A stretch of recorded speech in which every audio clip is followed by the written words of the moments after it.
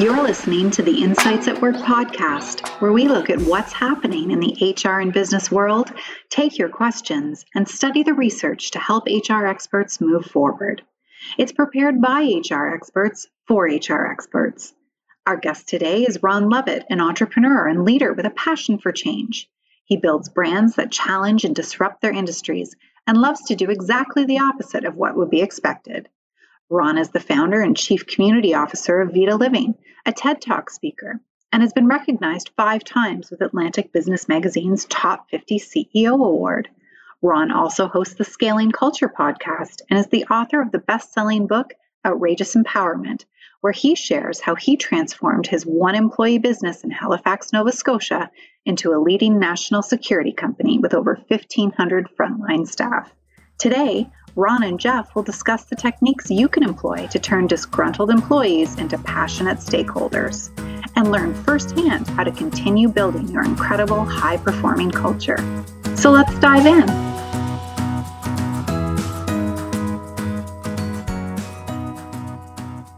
Welcome to the Insights at Work podcast. Today I'm joined by Ron Lovett.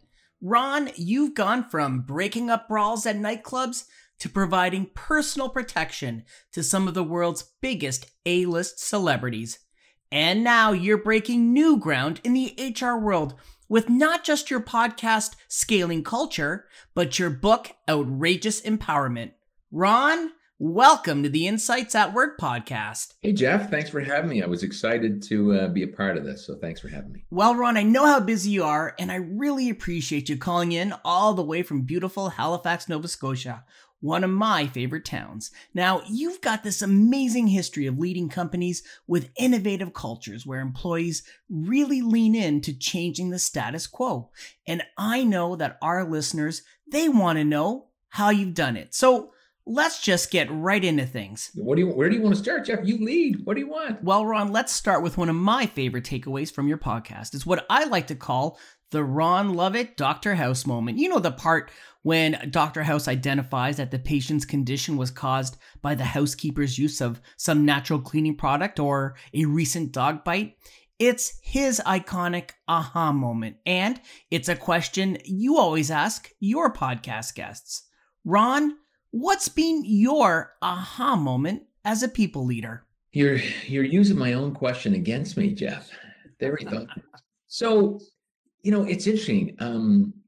I'm trying to think of my biggest aha moment. I think that for me, because there's a ton, like I would have all these different ones in different sectors, but the biggest one was, and I don't know why this happens to me, but it's when I'm at my lowest points. And so when it comes to culture, I was building this business, you would not want to be my friend. My phone rang 24 hours a day, 7 days a week. And, I think when you start a company, you're an expert at something, or at least you think you are. And for me, it was security. I could talk to people and had a way about that and could handle myself because we started in the nightclub sector. And I think you pride yourself in being an expert, but then that actually works against you because you move to a place that says, oh, Jeff, you're the employee, but you come to me, I'm the expert. And then you times that by 10. And now I'm back to what I talked about. I have no life. My phone's ringing 24 hours a day. People come to my office all day. And I've actually created the problem. And so I think my first aha moment was, I don't like this. I thought I would love running a business because there is this pivotal moment for leaders, entrepreneurs, and founders. They get to this moment of crossroads that say, you know what, maybe I should just go back to when it was just me, you, Jeff, and one other person, and Sarah. And it was a lot easier. There was less questions, but they miss the fact that, building culture and leadership can fix these things. And I think my first aha moment was just like, wow, is this what it's supposed to be? Because I don't know if I like being a business leader. And if I don't figure out a new way, then maybe the new path is to go get a job and not be a leader. Maybe this isn't what I signed up for, but it's because you don't know what you don't know. And you don't know that there's another way to do it, which is empowering people and guiding them to make the right decisions. I mean, There's this famous quote, if you don't mind, I'm rambling here, but No, go ahead. John Risley has been a mentor, friend of mine. He's incredible, a very successful business person from the East Coast, has built some phenomenal companies and continues to do so. He just brought a space company public. And John said one time, none of us will build incredible businesses. We'll lead incredible people who will build incredible businesses. And it's those comments that you just say, okay, that is right. That is absolutely right. Because if you think as a leader it's you are mistaken. Your phone's going to ring 24 hours a day, and et cetera, et cetera. And so, today I know that that's not the case. I don't have an office anymore. I don't have 3 cell phones anymore. Things are very different.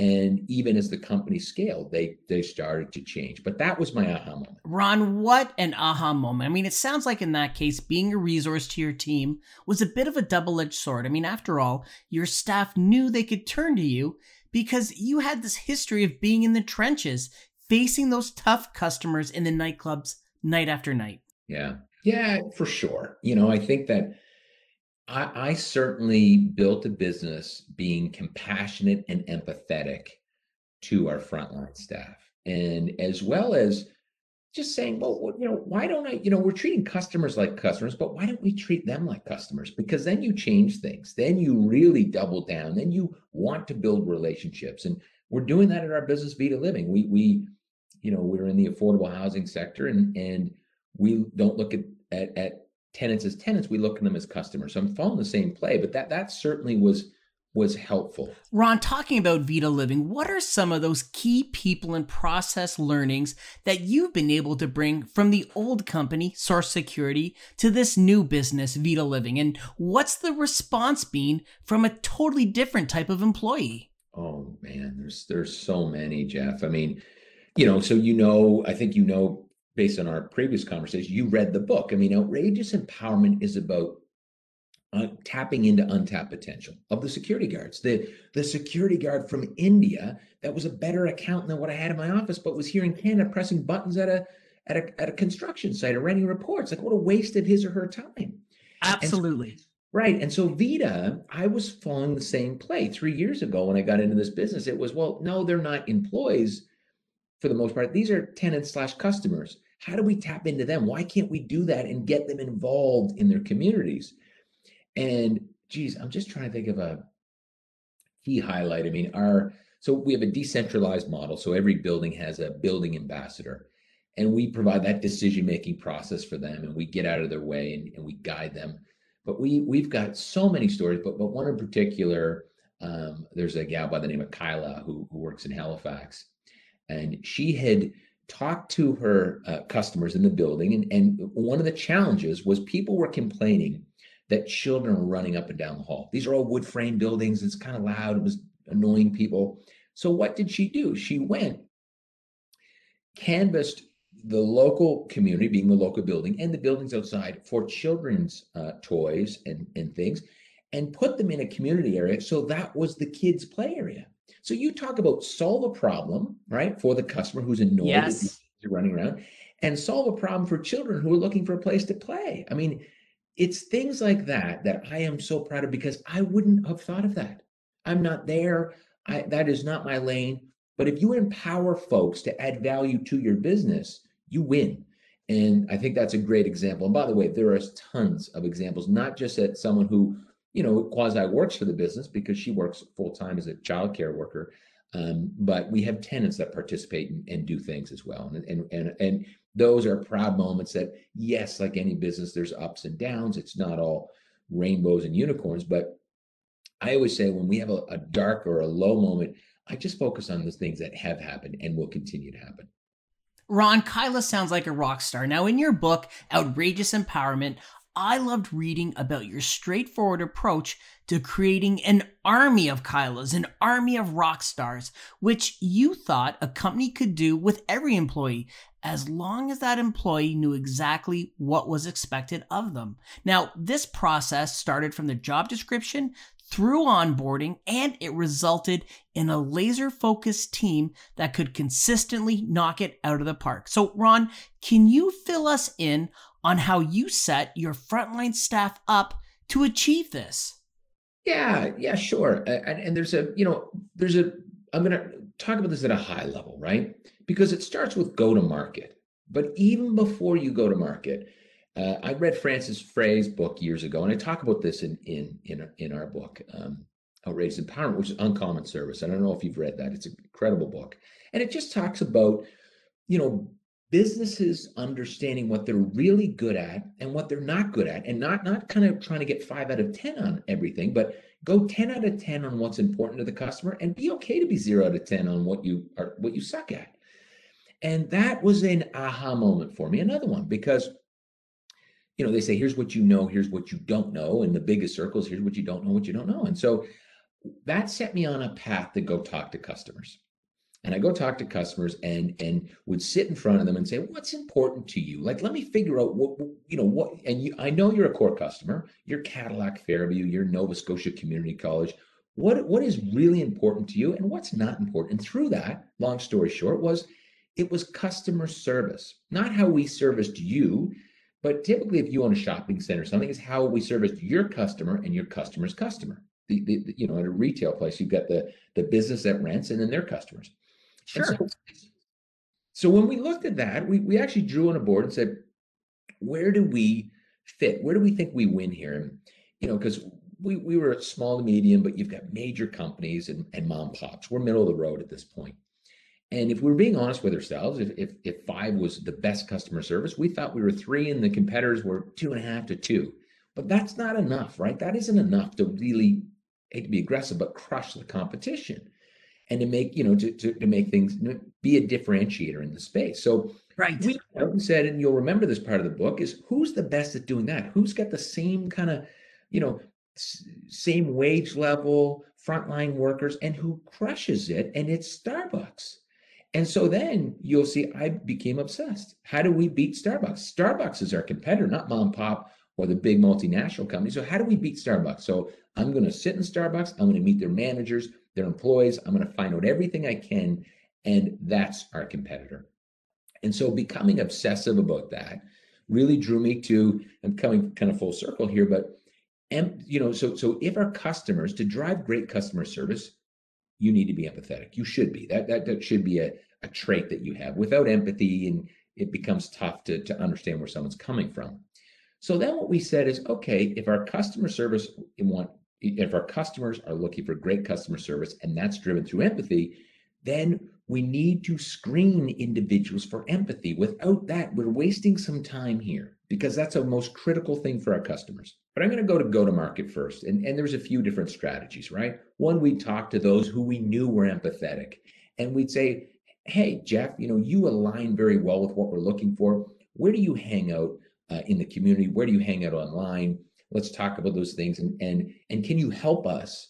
Especially if you were a happy employee, can you help us recruit, right? That was one thing.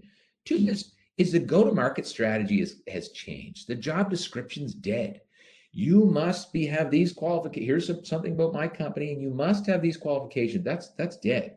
If you follow me on LinkedIn, you'll see an ad we just put out for a navigator role for Vita Living, and it'll say, here's who we are. Here's what we bring to the table. Here's what we offer you. I mean, we are basically saying, here's what we do for you. Here's the skills that we'll provide you. Here's what the team atmosphere is going to look like. And then we'll get to, if you check these boxes, you should apply. You're a very good fit. And so from there, yes, now we get into the interview. And we'll do a few things, this changes based on the role, but essentially we'll screen typically for the skills. Can you do the job? That's important. And then culture. And from there, we onboard. And if you remember my story, in onboarding, we used a learning management system, which we use today. And I held a Starbucks coffee in my onboarding with all of our staff. And I would say, this is our competitor, and here's why. And really talk about the why and what's in it for them. And how do they participate in what are our values? How do they participate? Our purpose? How did the company start? Where's it heading? And how do they participate in all of that? And then last, that's the third bucket. And the fourth would be continuing to do really two things at a high level. When someone lives your values or does something that really does something that connects to your purpose, you stop everything and you celebrate. Oh my goodness, Jeff did this thing and we just want to celebrate this. That is very important. When things don't align, when Jeff steps offside, that is one-on-one coaching. We just sit down and say, hey, Jeff, it's not me versus you anymore. Our values state that taking responsibility is key. And what you did yesterday is point the finger at Sarah. Why did you do that? Like, the values are crystal clear. And those are, there's a ton of other things, but those at a high level is what allowed us to build and sustain culture. Ron, when you're building a company where innovation is so important, how do you recruit for that attribute? Yeah, so we kind of do like that empathy thing. There's no absolute playbook for this, but in a nutshell, once you figure out the attribute, so let's say that you want this role needs innovation, right? And arguably there's that's in our culture, so that is going to be part of this navigation role. So then you go to the attribute of curiosity. And so how do you screen for curiosity? Well, and I always say this, I was having a conversation with someone from our team the other day, and you have to be careful when you screen for attributes when in the work sense. And the reason I say that is because if I'm now going to screen you for how innovative you were at ADP, and I'm just using this example, but ADP's culture doesn't allow you to innovate, then it's not right. It's not fair. So we do 75-25. And how we'll usually do that, say, Jeff, what was your level? Tell us about ADP. Do they drive innovation? What's your level of autonomy? Where can you get creative? And we'll know through that answer if the bar is so low that we're not going to ask that anymore. If it's high, tell us what you've done. We want to hear from your experience. But more importantly, what do you do in your personal life when you're curious? What's the last thing you're curious about? And how did you scratch that itch? And tell me another time, and tell me another time. So we're digging for curiosity and how you deal with that. Your personal life is the authentic you. And that will reflect what you'll probably do at work if given the opportunity. And so we break it down from an attribute standpoint. Okay, Ron, so you've got this team of security guards who you're telling to forget about the old ways and to think of themselves as baristas. Well, not baristas, but people whose purpose is to deliver an unsurpassed customer service experience. So for the first time ever, these frontline security guards had been recruited because you recognized a high level of empathy in them, and you're now asking them to buy into a very different corporate culture than any other security company in the world. Ron, let's talk about some of the radical changes you implemented. Now, the first one being to eliminate the policy handbook. Ron, what was the reaction by your HR team and your senior leaders when you decided to do this? Yeah, and I think I tell this story. I mean, at the time we had an HR leader, great guy, very intelligent, but came from $1 billion business. And he sat me down and said, Ron, you'll never scale this company without updating the policies and procedures. And I said, well, what does that look like? And he said, well, they're outdated. We're going to need a team of 6 for 6 months, $250,000 just to get this done. And then we have to update them all the time and continue to update them and blah, blah, blah. And I'm shaking my head. I had been to a conference and I was kind of mashing two theories together. And I just wanted to, the subtitle of the book is Giving People Their Brains Back, right? And it wasn't meant to mean that they didn't have brains, but the industry didn't allow them to use their brains. And I wanted to give them back. And so I was saying, I think we should run a decision-making process. And so, very funny, I had everybody come into the office and we had a vote. Who thinks that we should update policies, procedures, and who thinks that we should give everyone a decision-making process that I, in my mind, thought we could scale that, and the decision-making process for me was, if you're going to do something that's outside of the regular job that you'd have to check the policy manual for, ask yourself 3 questions. Is it the right thing for the customer? Yes or no? Is it the right thing for our business based on our purpose of changing the industry and values? And are you willing to be accountable for your decision? If it's yes, yes, yes, don't ask anybody. Just move. Do it quick. Just do it. Do not collect $200. Do not pass go. Just do it. Do it. And so I presented that. And of course, finance and HR said, out to lunch. You are out to lunch and you're going to sink the ship. Sales and a few other folks said, I kind of like this. It's different. Let's, maybe we should do that. I kind of agree. So we were stuck. It was 4-4. There was only 8 of us. And I said, well, this is part of what you're talking about. is transitioning employees to passionate stakeholders, and stakeholders a key thing because they weren't shareholders. I was a sole shareholder from start to finish. And I said, well, we're at a gridlock, so let's let our people decide. And they're like, what do you mean? I said, well, I'm going to call the field and ask what they think. They'll tell us because they're the ones who have to live by this anyways. And everyone's like, oh my God, here he goes. The $12 an hour security guard is going to decide the fate of the business when I worked for $1 billion business, right? And I love that. And so I called Sue Massot. I called some security guards that have worked for big corps and worked for us and asked them the question. I said, I don't want to sway you, but here's 2 case studies. Where do we go and why? And it was so obvious. They said, Ron, when an emergency happens, nobody knows what to do. They don't use their brains. They're terrified that they're not following policy. And if they check the policy book, which they signed a year ago and it's dusty and they don't even know where it is, they don't know where the information is. And they've lost time to respond to the situation. They've lost time. They've lost, value for the customer, et cetera. And they don't learn. They don't learn because rules, which is the policies and procedures, we say are made for children. If you want your employees to act like children, then increase the policies and procedures. So it just made sense. And we threw it away. Now, our customers, a hospital had policies and procedures. So we had to follow that stuff. I thought it was extra confusing to layer our own. And so we got rid of it. It was done. We burned the whole book. Burn, baby, burn. Now, it sounds like in your journey to reduce bureaucracy, you decided to get rid of a process, that most of us don't see a ton of value in anyway, and that's the annual performance review. At ADP, we've done away with the annual performance review and we replaced it with weekly check-ins with our managers, and it's turned out great. Now, your annual performance review was replaced with 2 questions that were posed to the manager. Number 1, would you be excited to rehire that person based on what you know about them today? And number 2, who's on your bench? So, Ron, tell me about how this affected internal processes. How did it affect your hiring practices and nurturing that up-and-coming talent? Yeah, I really, because typical companies attach financial bonuses to the performance review.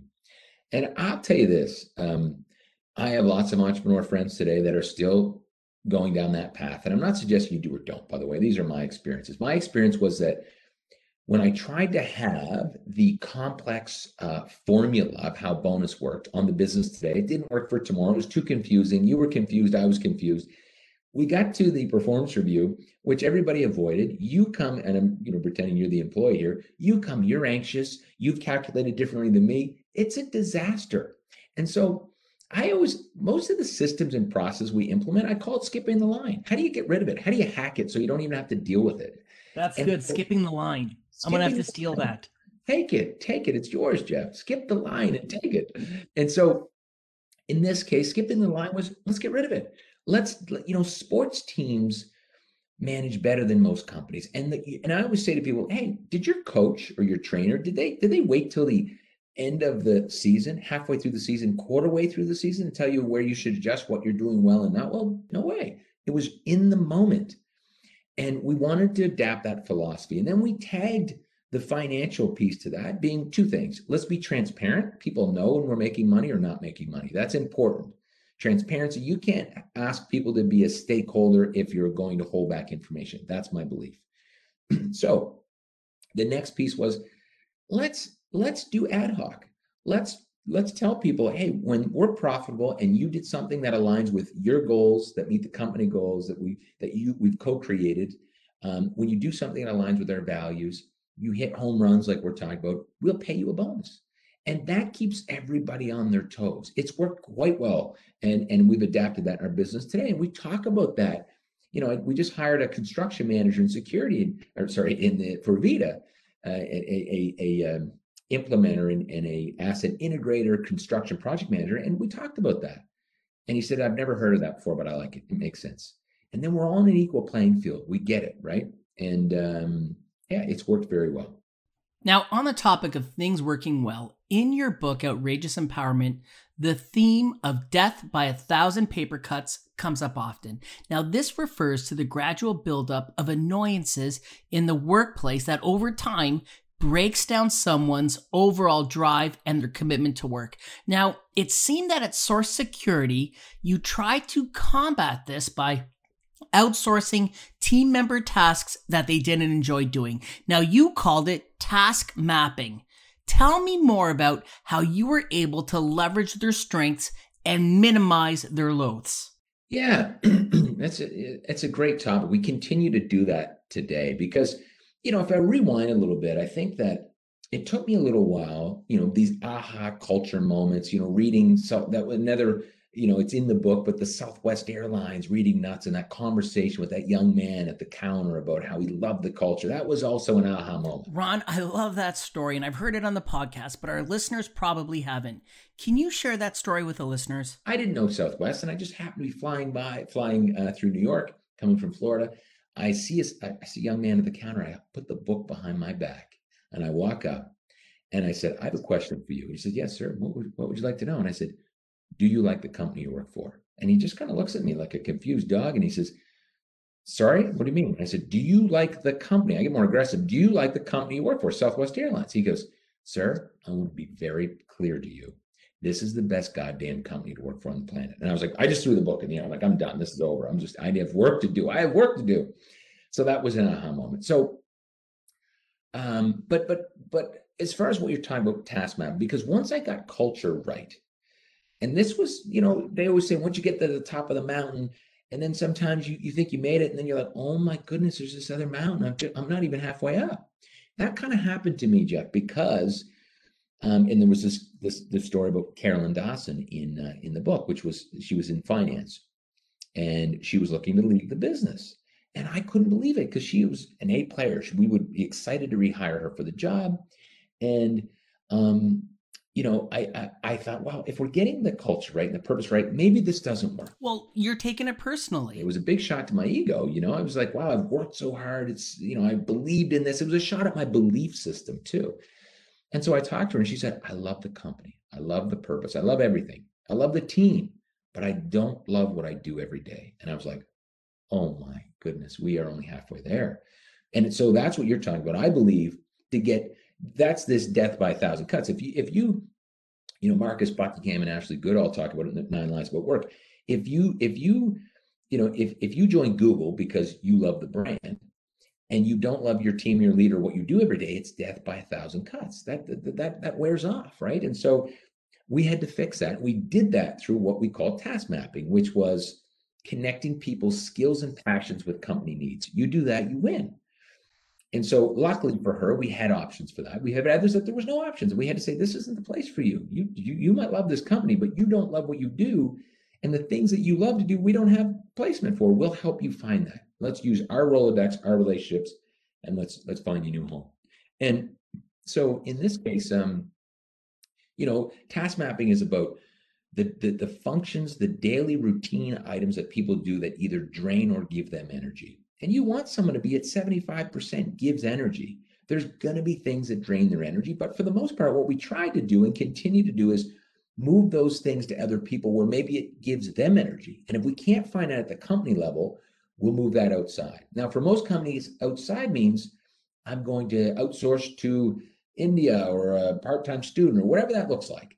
For us, in the past business, that was security guards. And for us today, that's Vita Living. We do that with the community. We will send these small tasks that drain people's energy, like a company newsletter, to an individual named Robert, who is one of our tenants and customers here in Halifax. And he does that newsletter for us, edits videos for us. We don't have a full-time role for that. And he makes money and is connected to the brand and the business. And so it's win-win. And that aligns with his individual skill sets. And that's his passion. That's Robert's passion.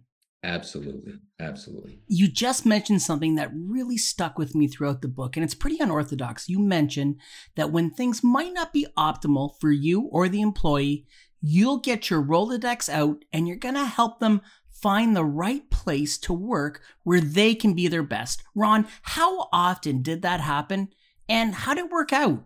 Yeah. So I will say that it worked out every time. And when I say worked out, by the way, I just want to, I'll explain that by, I've never, and knock on wood, I've never had any legal lawsuit. I've never had anyone go to their lawyer and say, I was treated unfairly. I want to sue Ron Lovett or whatever company and brand I work for. Never. Because it's a compassionate human being approach. It's not a policy approach. It's not a, Jeff, we've got this file on you and now we've got too much. And that's changed, by the way. And what I mean by that is now we have that up front. That is part of the hiring process. Hey, Jeff, let's just be honest. This may not work. This has to work for you and for us. Absolutely. And so if at some point during the onboarding, let's do a 30, 60, 90-day check-in, a 6-month check-in, and let's ensure that is working for all the various reasons we got together and started to co-work together anyhow. Let's ensure that makes sense. Otherwise, it's okay. Like, I want you to know, Jeff, when you join here, there is no pressure if things don't work out. There's no pressure if you want to move on to something else. And so we pull that elephant in the room. And then what you read about in the book is if something happens, you're not performing anymore. And I think we pivoted, especially based on the pandemic. It used to be, Jeff, look, I always start, and this isn't in the book, but those tough conversations start with the intention, the outcome, and how I want that person to experience me. And so the intention, if your intentions are good, and the intentions are for you to better you as an individual, then I usually have a green light to talk about the outcomes. And so what I mean by that is you're the salesperson, Jeff, and you're really struggling. And I sit you down, I say, Jeff, the intention of this conversation is that you become the best salesperson that you could be, better than I ever was. So if I say that to you, you're like, oh, wow, give it to me. What do you got? Yeah, thanks. You care about me. And so from there, we'll talk about your follow-up with customers, and the outcomes are in my conversation, which I prepared for, to talk about some of the places where I think you might be challenged, et cetera. And so we'll talk about those. I said, Jeff, I noticed that you're not calling customers back or servicing the customers. How can I help you? I'm back to how do I help you? Right. Let's talk about how do I support you? Do you need more training? What can I do for you? Is everything okay at home? And that's where things I was mentioning about the pandemic. It's how are you doing, Jeff? And I usually start there, by the way, because maybe this has nothing to do with work. And we have to start looking at people as a whole individual, not just Jeff at work. So I'm picking on you a lot here, Jeff, right? And so from there, the experience is very important, because we all have that a-hole in us, right? We just do. We all have egos. But if you mark down how you want that person to experience you, it will be someone who's compassionate, who listens, who takes their time, who's understanding, who's empathetic. And if you prepare in advance and say, how would I want Jeff to talk about me in his next conversation when they said, how did that chat with Ron Lovett go? Those are the things I would want him or her to say. And so the end of that conversation is, okay, Jeff, so I got it. I'm glad that you've shared that with me and that we're aligned. So play that back to me, by the way. Let's make sure we're on the same page of what this conversation looks like. So we're not, it's not write me a report, but let's just have a conversation about that. So, you're going to do ABC, you've committed to that, but let's go down the path of what if it doesn't work? Jeff, I think it makes sense that let's do a 30-day check-in, but if at 30 days this hasn't adjusted, are you okay? Let's agree that we'll part ways. And when I say part ways, Jeff, we'll need time to find someone, and you're going to need time to find a new home. So let's put some time frames in that at the 60-day mark, at 30, it's not working. Let's break up in 60 days. So this is a huge elephant. People are like, oh my goodness, what are you talking about? Well, that's the play. And I'll tell you. And then do they turn the ship around in the 60 days? I don't have data around this. And sometimes they do, and sometimes they don't. Sometimes it's time to move on, right? Sometimes it's a breath of fresh air. And the last conversation that I had with someone who didn't turn the ship around, and I gave them the choice, and because it's giving someone the autonomy, right? Because Jeff, you're making the choice. If you can't hit ABC, then you're making the choice to leave. Like, let's be clear here. But the question I asked in this last conversation was, Jeff, because I could tell this person was, geez, I don't know where I want to do it. There's a lot of pressure and I've got other things pulling on me.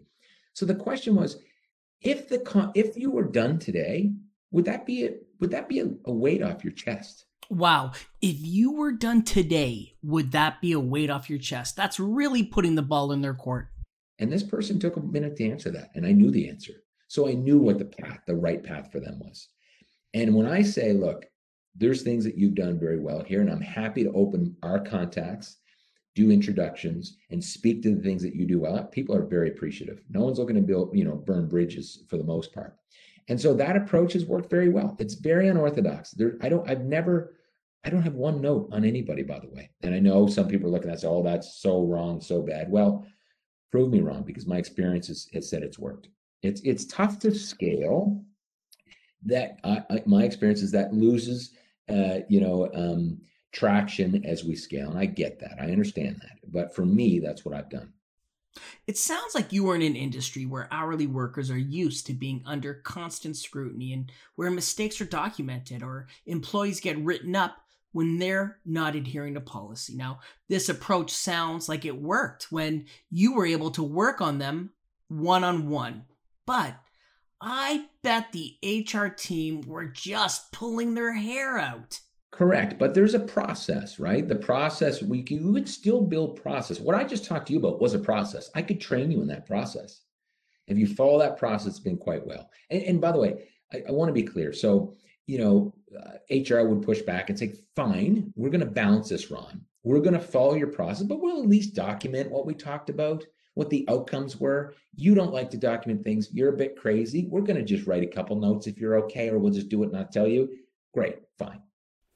Ron, it was imperative for your frontline staff, regardless of where they were in the country, to be able to easily communicate what Source Security was trying to do. So if a prospect was touring a site with you and they asked one of the guards, hey, why should we do business with you?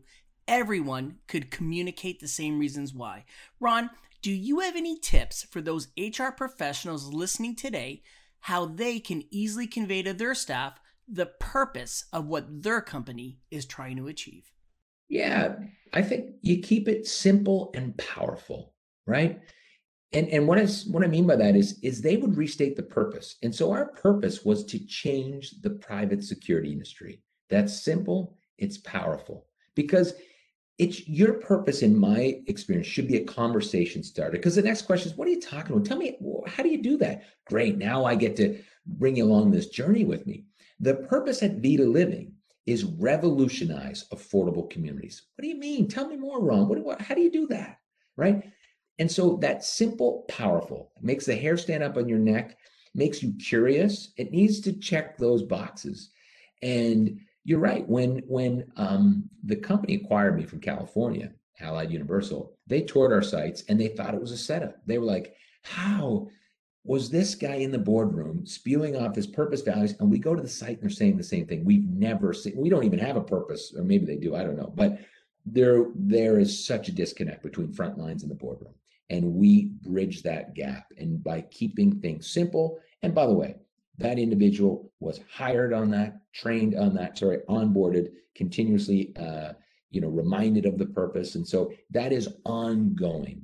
So everyone in the company knew you were trying to do something different. And what I thought was super interesting in the book was that you mentioned if people approached you with a new idea, you'd ask them, hey, is anyone else in the industry doing this? And if they said yes, you tell them, go back, rework the idea, and come to me with something completely unseen in our industry. That's right. Yeah, we did the same thing with suppliers. Suppliers would say, Ron, we have this new onboarding, paperwork that the G4S, which is $8 billion, uses. And I'd say, great, I can't use it. Oh, what do you mean? Because the industry already used it. That is not going to drive me. That is the opposite of our purpose, which is change the private security industry. If I want to change it. And so think of that pressure to innovate, right? It worked very well. We do the same thing now. If we hire a plumbing company, it's what technology do you help us to revolutionize affordable communities? Maybe it's something to keep costs low, to move faster, to help the customer. What are you doing? And so we continue to do that internally and externally. Always innovating. Love it. All right, let's talk about Ron the Podcaster. You've got a successful podcast called Scaling Culture. It's great. I love listening to it. Ron, what's that one podcast interview question that you really love asking and why? Well, I mean, you asked it to me. I love the aha moment. That's a pivotal moment, and it drives curiosity. And I think it tells you a lot about someone's journey. So I certainly love to ask that question. And the podcast has been great. I mean, it does a few things. I think, externally, it drives some great content from folks that maybe we haven't heard from before, have access to. I love that. And of course, as you heard, the intention is to not just theory, but the how to. I want to write things down or as I'm listening, and that's what we're trying to achieve. Selfishly, I've made such great relationships, and I've learned to be a better listener. I've learned to be a better listener, which is a skill that can do any of us good, and for me, a world of good. And I've learned a ton. So, we've got the book and masterclass coming out called Scaling Culture. That'll drop in about 90 days, which is more the playbook. It's the how-to. Get the marker out, and highlighter, and the masterclass, which goes along with the chapters. And so we've taken a lot of the content. Now I'm so excited because it's not just my story, right? And things that we've done as a company, which I'm extremely proud of, but we've learned not only put those things in this masterclass and book, but right away apply them, like right away. There's no, I get off the podcast and I debrief with my assistant. I'm like, we are doing this now. We're doing, that is incredible move, and so I'm so thankful to have a business that I can play with, and play is probably the wrong word, but implement these great ideas and strategies that are working for other companies. It's been incredible. Ron, I always take away so much from your podcasts. I'm always hearing, best-in-class strategies that other companies are implementing. I always keep a pad of paper whenever I'm listening to the podcast, and I always find myself jotting down some really great takeaways. So thanks for that. Well, thanks, Jeff. I'm glad you're a fan and a listener, and I appreciate that. Ron, you grew up with dyslexia, ADHD, and without a father figure in the picture. I've noticed that a lot of my very successful guests, they also grew up with one challenge or another, or they found themselves in a situation that it just wasn't a fit for them. Have you seen common themes or common traits pop up between guests of your podcast? A good question. We have such a broad variety, but I would say one of the most common themes are because a lot of our guests are employees, right? They're C-suites from large companies. And what I think has been common is been mistreated. They've been mistreated. They were under a passive aggressive boss that wouldn't allow them, that just treated them like a number. And they were there to get a coffee and said, I'm going to make a difference, not on my watch, maybe today, but I'm going to have an impact on someone tomorrow. So this doesn't happen. No different than, someone like me who grows up without a father that says, I now get to change the story, right? Someone's not going to go through that. My kids aren't going to go through not having a father. So I get to really lean into something that impacted my childhood. Okay, let's change the story now. So we're coming up to one of my favorite parts of the podcast, where we get to learn just a bit more about what makes Ron Lovett tick. It's when we ask you what your favorite things are. Ron, you ready for this? Yeah, go for it. Okay, Ron, what is your favorite tool to help get work done? Tool. I'm just going to say simple process, like that decision-making process. I call that a tool or system. It's not a tangible, you can't hold it, but it's a decision-making process. That to me is one of the most powerful things we've done and continue to do. Ask yourself those 3 questions. That solves 80% of the problems and allows you to innovate, etc. Okay, Ron, when you are looking to innovate, what is your favorite resource to go to for industry information? So I'm unorthodox in that too. I don't have one. Sorry, that's not true. If I had to pick one resource, it's Harvard Business Review. But other than that, it's individuals. So if I have a question, if I'm curious, I think, who is the best person? And by the way, I might not have that best person's contact on my phone. Maybe that's outside of my network, but I'm going to go talk to them. And I'm like a dog with a bone. Love it. Dog with a bone. Ron, what's your favorite music album of all time? Oh, so bad because I'm dyslexic, so I'm not going to know any albums. Favorite artist?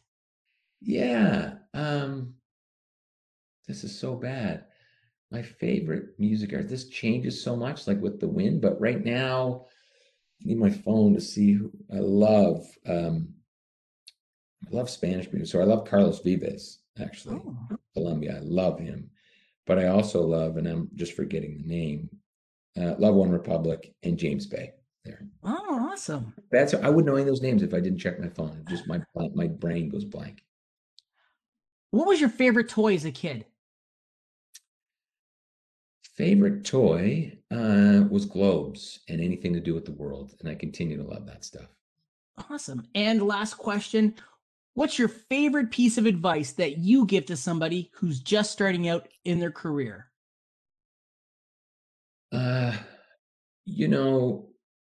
To just starting out. The newest advice I've been giving to young individuals is zip it. And it sounds aggressive, but what I mean is when we're young, we're insecure and we're trying to prove our worth. And so unfortunately, when we call mentors and advisors, we're into this like, I ask you a question and I already really have my answer. And maybe what you've suggested is against what I'm thinking. So I have to defend it. We just need to shut up. I wish I would have shut up and just listened. I think that if you go into a conversation with a curious mindset, just really curious, looking for one nugget, and think about it as you're in the back of the class. And if you want to speak, you have to raise your hand. And I think those things are helpful, but it's just to absorb information and get super curious. So super curious means, like you hear in the podcast, Jeff, sorry, can you clarify that for me? I didn't quite understand. Now I'm curious. That is, you're allowed to interrupt with curiosity. That is okay. People will allow for that and they enjoy it because they know that you're listening and that you're really listening. And I always say this, smart people ask great questions, but really smart people ask the best questions. And so ask the smartest questions. Well, let me ask you one question about asking questions. Did you sit in the front of the class or the back of the class? It's funny. I'm always in the front. That's very interesting. I should probably talk about that more. Always in the back, now always in the front. That's very interesting because I am very interruptive now from a curiosity standpoint. That's funny. I've never thought about that. Thanks, Jeff. Well, you're welcome. So, Ron, where can the listeners reach you? Yeah, so obviously the podcast, Scaling Culture Podcast, ronlovett.ca. There's a personal website there that has information. I do some speaking mostly on people and culture.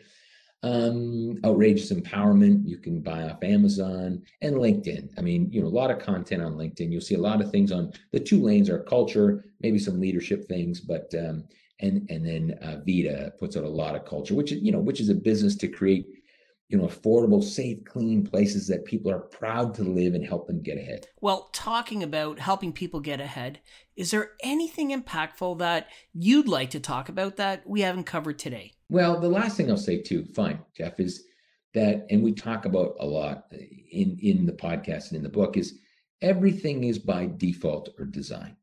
So when I talk about being the old leader whose phone rang 24 hours a day, that was by default, right? Until I stopped and designed a new way forward, a new path forward to get to the core issue.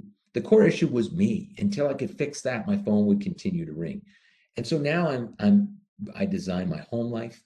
I design my work. And so I use the same strategies at home. How much time do my wife and I spend every quarter? How much time do I spend with my children? Do I take them away on solo trips every 60 days? Both every 90 days. I mean, I'm very purposeful, and it doesn't work out 100% of the time. But if I have a guided strategy, I'm usually doing pretty well, and the outcomes are much better. Well, Ron, I've got tons of notes that I've jotted down here to take away with me, and I was certainly pleased I got to use one of your favorite questions on you and really uncover a ton of our own aha moments today. Thanks for coming on the podcast. Great. Thanks, Jeff. Thanks for having me. And this is the part of the podcast where I thank everyone for listening in. I know it's tough to find time to carve out for thought leadership, and I appreciate you, the listener, for making the time for us. Anything we can do to help ourselves get better at something is time well spent. On our next episode, we'll be talking with more HR experts about today's most important HR issues. I'm Jeff Livingston. Thanks for listening. Stay safe, stay healthy, and be kind. We'll see you soon on our next episode of ADP's Insights at Work.